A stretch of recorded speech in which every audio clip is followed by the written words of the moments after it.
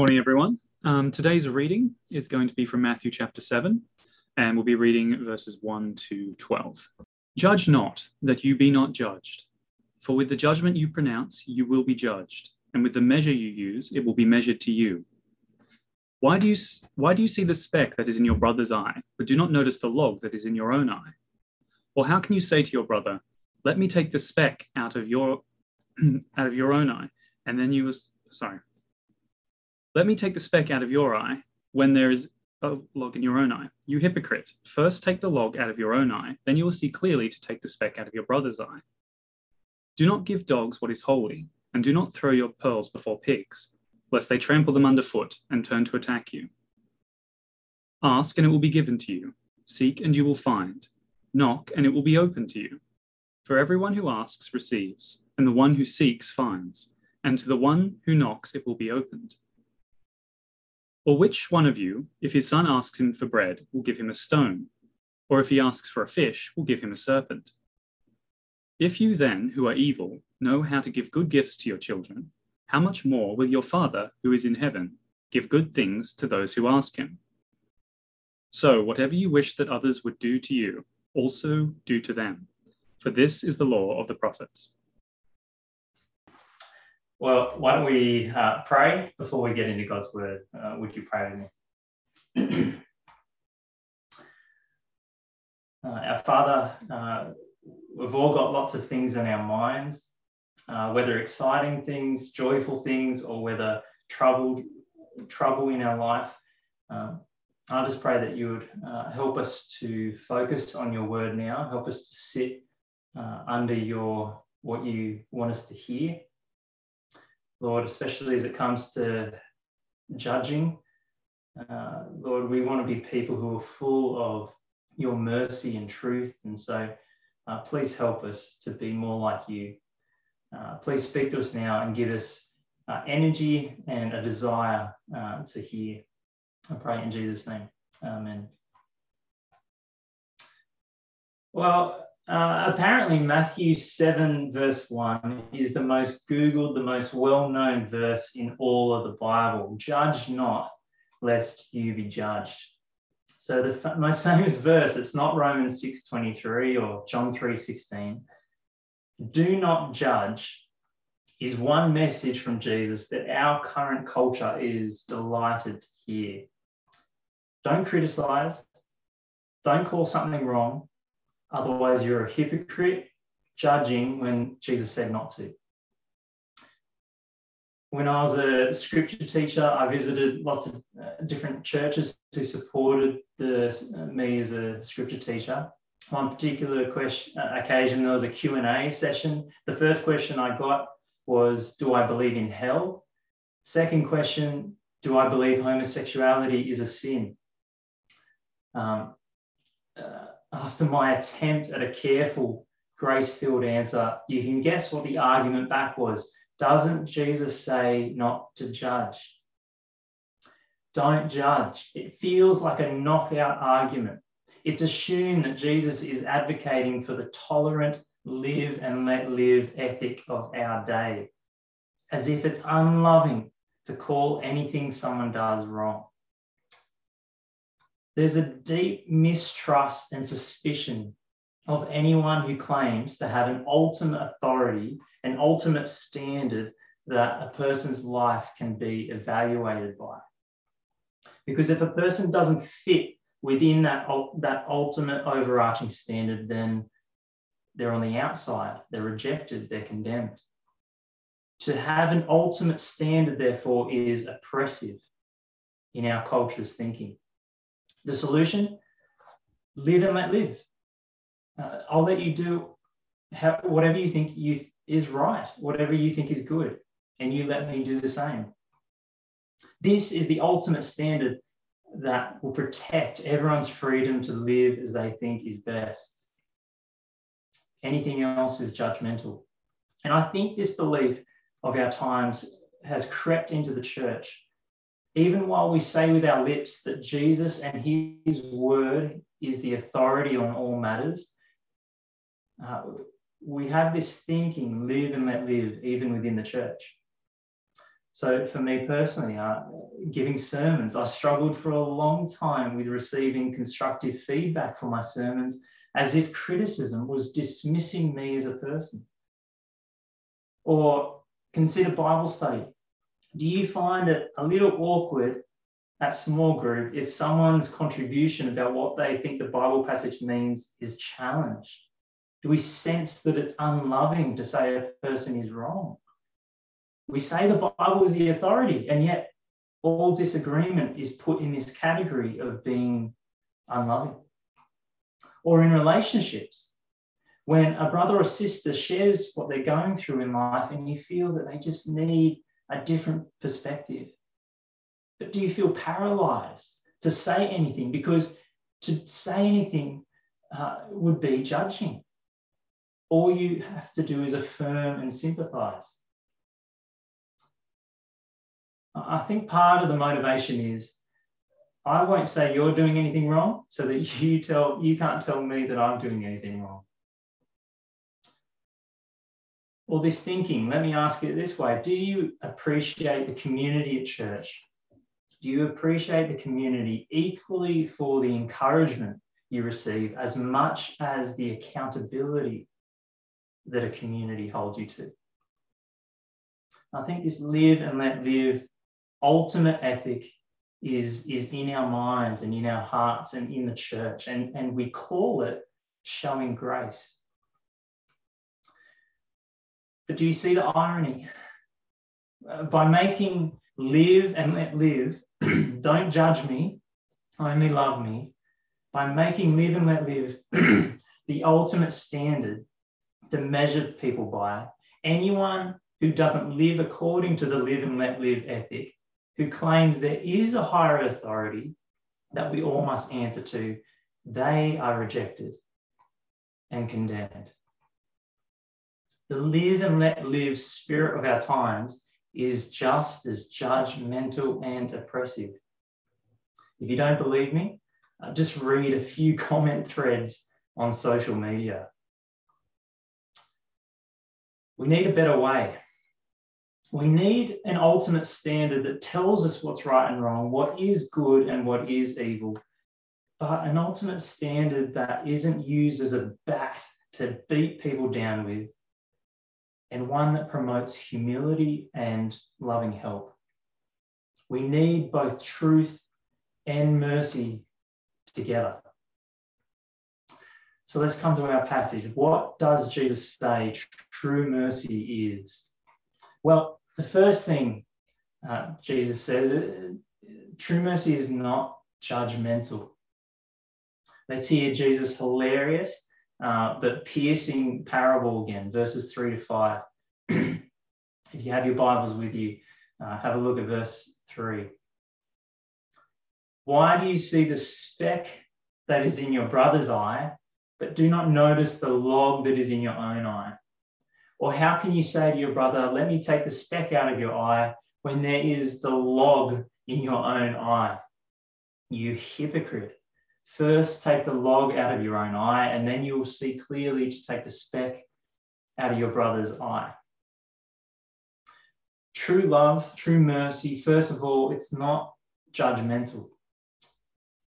Being judgmental is to be fault-finding. It's to be severely critical of others. It's an attitude I think we can smell in someone a mile away, but it's not easy to define.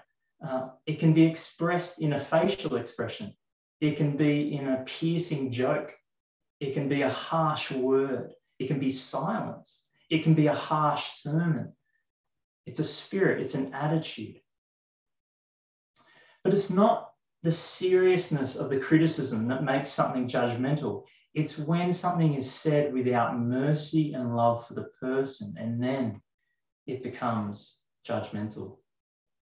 It is the posture of sitting up in the judge's bench with your fellow brother or sister below you in the dock, pronouncing wrongdoing on their part. I think this graceless throwing the law at people, sitting in judgment, can come from three places. First, I think it can come when we think we are excelling when that person is failing. Like maybe do we write someone off as not serious about their faith because they haven't attended small group or church in a while? Maybe we're critical and write someone off about their spiritual maturity because of their lack of Bible knowledge compared to my own. Or telling someone who confides in you that they are struggling with lust and just telling them pray and have self-control. Pluck out your eye if necessary. All these conclusions lack mercy. They lack a context of grace. They lack any actual help. Thinking that simply laying God's law down will help a person. You can only lay God's law down and think it helps if you think you're doing okay at keeping that law. I think a second place that a judgmental spirit comes from is similar to the first, but it's when we're failing as well. If I'm loaded down with guilt and shame myself, my words can come out even stronger. This too is a lack of mercy, first towards myself and then towards my brother or sister. It's like trying to turn up the dial on God's law as if more law will produce change. But we ourselves can't stand the heat, so we put that heat on someone else and think we're more righteous by doing that. I think the third place a judgmental spirit can come from is envy, is jealousy. Let me use the movie Chocolat to illustrate. So there's the religious mayor of the town, and he is observing the religious fast during Lent. But others in the town are just indulging in eating chocolate rather than obeying the religious festival. So he is criticizing severely, and he starts despairing, and he's praying, what do I do for these people to help them? And he comes up with an idea. He breaks into the chocolate shop and starts smashing all the chocolate, destroying it so that people can't have it, until a bit of chocolate lands on his lip. He tastes it, and then he just goes to town. He just shoves it all in his mouth, literally rolling in the chocolate. And he's lying there miserable that he too has failed, and yet he's just got exactly what he wants. If we actually desire sin, and I'm not saying chocolate is a sin, by the way, but when we desire sin, but we think God's ways are restricting us from that sin that we actually want, and we just do God's ways begrudgingly, we condemn everyone else who isn't even trying to be self-controlled. So whether it's feeling like we're excelling, or when we feel like we're failing, so we come down harder on people, or maybe when we're envious, they're sinning in ways we wish we could. This attitude of judgment by laying down God's law without grace is not true Christian mercy. Jesus criticized the Pharisees in Matthew 23:4. You tie up heavy burdens, hard to bear, and lay them on people's shoulders, but you yourselves are not willing to move them with a finger. You do nothing to help. Repeating God's standards, saying you should do better, without any true mercy, just places a heavier, merciless burden on people. All the while, we have a 2x4 plank sticking out of our eye, and we go away pleased that I helped my brother out. Sadly, our culture's criticism of Christians being judgmental, wielding God's standards without mercy, is sometimes true. So if coming down hard with God's law isn't the answer, we naturally think the opposite is a solution. Reduce God's law, get rid of it. And so we ignore sin. And I think we're probably more prone to this these days, or most of us are anyway. We permit it, and we think we are applying Christian grace. Notice in the passage, Jesus doesn't say that there is no speck in your brother's eye. There is a problem. There is a splinter in the eye. A foreign body is there. It doesn't belong in your brother's eye. It is causing damage. The story ends with Jesus affirming that you should feel responsible for taking the splinter out of your brother's eye. Maybe we are aware of the depths of our own sinfulness, the plank in our eye, and so we conclude, well, what right do I have to tell them to live differently? But that can't be the problem Jesus is addressing here. Otherwise, none of us would be able to help anyone else. True mercy can't be about ignoring others' sin. God doesn't ignore sin. Jesus isn't telling us to switch off our critical thinking, to not be discerning. True love, true mercy requires you to see the worst in a person. You can't diagnose and then help a brother unless you are first willing to see the worst in a brother or sister. So true mercy, it's not being judgmental, coming down hard with God's law, but it's not ignoring sin either. We might think we might need to balance these two as if they're opposites. Some Christians take God's law too seriously, others are too relaxed. But Sinclair Ferguson, he calls these two attitudes, I really like this phrase, they are non-identical twins that emerge from the same womb. They are non-identical twins that emerge from the same womb. I think that same womb is what Jesus exposes when he talks about prayer in verses 7 to 11.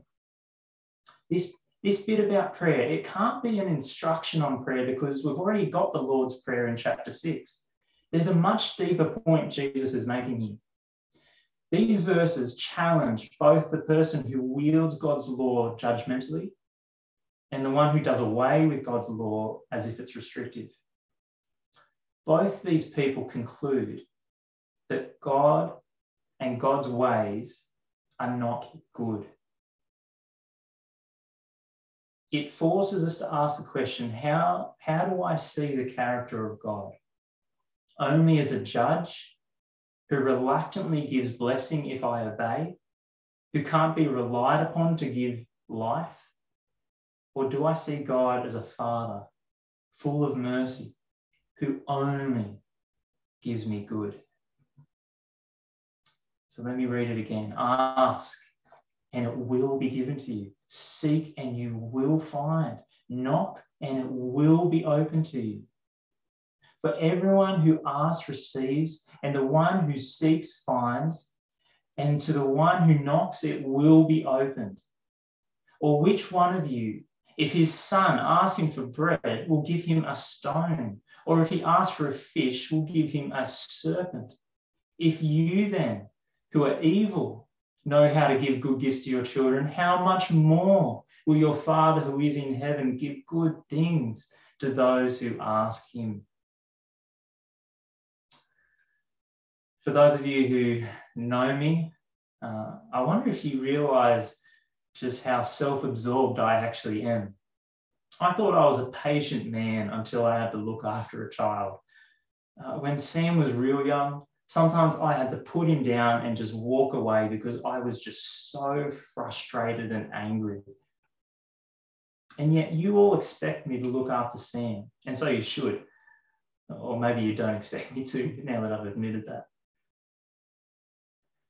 I've never given him pebbles for dinner or mouse bait, although this morning he was trying to eat pebbles in our driveway. But we don't give it to him on purpose.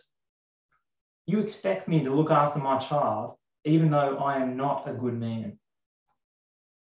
And yet, when it comes to our Heavenly Father, what do you expect to receive from him?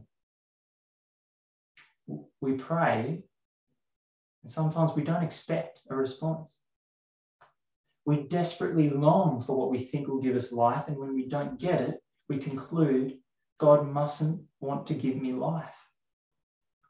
Or maybe you do believe in the power of prayer and you're too afraid of what God might take away from you to give you more life in knowing Jesus better. You might think, but so many of my prayers go unanswered. I'm starting to like that. I'm starting to dislike that term unanswered. I don't think the problem is silence from heaven. I think it is answered. And the answer is no. No, I won't give you that. I love you too much. I have the best, the good life to give you. Is there something in you, like there is in me, that is suspicious of what Jesus calls good things promised here? We know it's not promising a Ferrari if we pray for it. We don't go as far as to say that God is lying in this passage. I think we just conclude, he means heavenly gifts, spiritual things.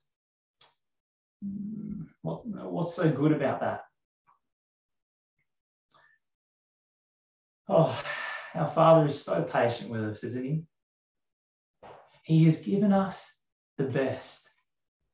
In fact, our Father has given us all that is actually good, everything that he's got to give. He has given us his only Son. He has filled us with his Holy Spirit. While angels look on from a distance, we are brought into the family of God that we might be his treasured possession, knowing the judge of the earth, not afraid, but as a loving Father, knowing the one with all power is using all of it to give us life, knowing his constant stream of mercy all of the time, wherever we are, whatever's happening.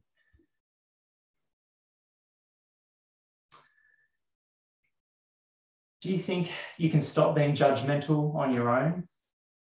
Do you think that naturally you can show mercy to others?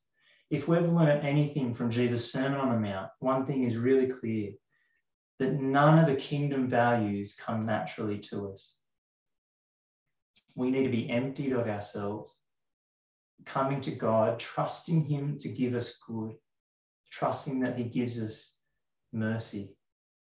Our God, who he is true mercy. He is full of truth and grace.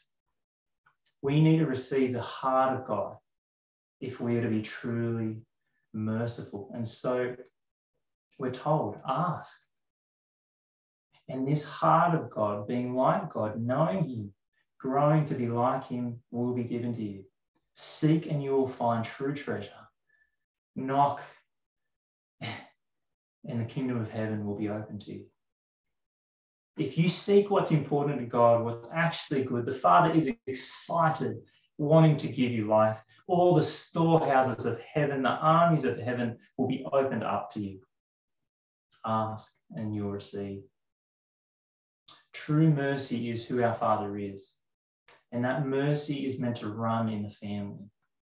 Each of us have entered the family by the same blood of Jesus. So as brothers and sisters, we are called to show this same mercy that we have received. We see this summed up in verse 12.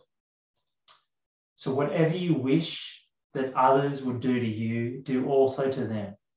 For this is the law and the prophets. Now, this is a summary of all Jesus' teaching. If you want to know what God's law is about, it's quite simple, love. But I think in particular, Jesus is contrasting this attitude with being judgmental, laying down God's law without grace. Because which one of us doesn't want to receive mercy? And if we want to receive mercy, then we should give our brothers and sisters mercy. This question, what would I want if I was that person? It's a really simple question, but it's a profound one. It's quite a loving teaching from our Lord because life is complex. We want to bring all the scripture to bear, but sometimes we just don't know what to do. Asking this question, it can really help us. How would I want to receive mercy? Now, this isn't placing myself as the standard of what to give. It's not like when buying someone a birthday present and you buy them what you would want rather than what they would actually want. True love is to understand a person as much as you can, to be in their shoes and ask, how would I want God's forgiveness, God's help, God's instruction to be applied to me in this situation? If I was stubborn and hardened in my sinful thinking, although it would anger me at the time, in hindsight, I would want my brother to clearly show me the destructive consequences of the path I'm on. And I want my brother to then help me see my Father's better way. Or if I was trying to please the Lord and I was just failing in how I was carrying it out, I would want my intentions to be affirmed, but then receive encouragement and advice to change course. How would I want the grace and help of God applied to me? Show mercy as you want to receive mercy. But then there's those who are outside the family of God. There are some who absolutely refuse mercy. And I think that's what verse 6 is about. Do not give dogs what is holy. Do not throw your pearls before pigs, lest they trample them underfoot and turn to attack you. Dogs and pigs, in Jewish thinking, they're unclean animals. They don't belong in the holy presence of God's community. So don't think of a dog like a Labrador as a pet in your home. Think of a wild dog that you want to stay in your car to hide from. The Jews of Jesus' day would have thought of Gentiles as dogs outside the kingdom, especially the Romans, Samaritan mongrels, and any Jews who are unclean morally, religiously. And yet, what do we find at the end of this sermon in chapter 8? Who is it that enters the kingdom of heaven? We're going to come to it soon, but we first see an unclean leper, Jesus touching him and cleansing him, welcoming him in, and then a dirty Roman soldier comes into the kingdom. Jesus is redefining who is considered dogs outside the kingdom. Who is it that after hearing this sermon by Jesus will be so offended by his grace that they will want to destroy him? It's the self-righteous religious people, the Pharisees and scribes. Chapter 23, Jesus says to them, woe to you, hypocrites. In other words, you are going to hell. Woe to you. You outwardly appear righteous to others, but within you are full of hypocrisy and lawlessness. And then after saying this, Jesus is in tears, weeping over Jerusalem, how I've longed to gather you as chicks under my wings, but you are not willing. This judgment we're told to give. Notice that we're told not to give what is holy. Don't give pearls. There's some who stubbornly refuse to receive God's mercy, mocking Jesus' blood, even to the point of attacking you. If they refuse God's mercy, you've got no other good to give them. For some, I know we're meant to take risks. Risks, we might be hurt in response, but we need discernment as well. There comes a point where we need to leave someone in the state they're in if they won't receive mercy, but we do it with tears. So true mercy, it's not judgmental. True mercy, it doesn't ignore sin, but God's true mercy is always both full of truth and full of love. We often err to one side, but in the person of Jesus, we see what true mercy looks like. I think of the woman who was caught in adultery, who was brought before Jesus. His self-righteous adversaries tried to corner Jesus between the law of God, that clearly taught that such a person deserved to be stoned to death. And between his teaching of forgiveness, which seemed like he was permitting sin, doing away with God's law, they thought they had him cornered. He had to choose between the two, God's law, God's truth, or forgiveness and love. Jesus calmly answers, "Let him who is without sin among you be the first to throw a stone at her." And beginning with the oldest first, they all put down their rocks and walk away. When they're all gone, with just the woman left with Jesus, she is standing before a sinless man, God himself, the judge. And what words does she hear from him? "Neither do I condemn you. Go, and from now on, sin no more." True mercy is full of truth of God's standards, and it's full of grace that come together in Jesus Christ.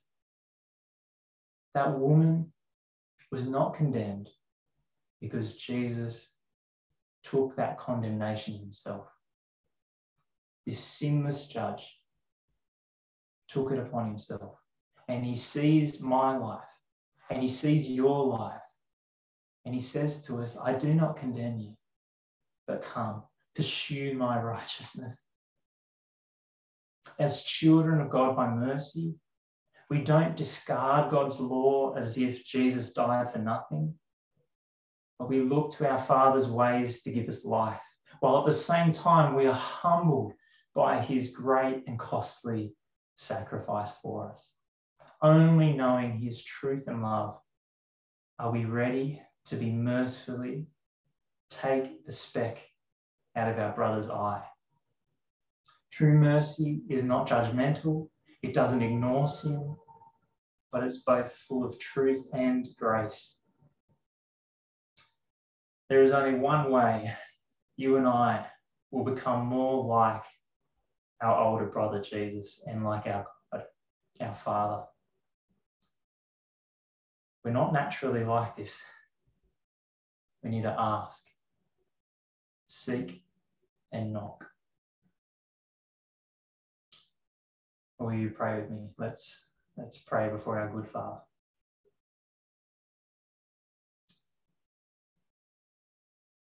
Lord, you have given us only good. We rightly stand before you as judge of all the earth. Lord, if you gave us what we deserved, none of us could stand. But instead, you have poured out all of yourself to us. You have brought us into your family.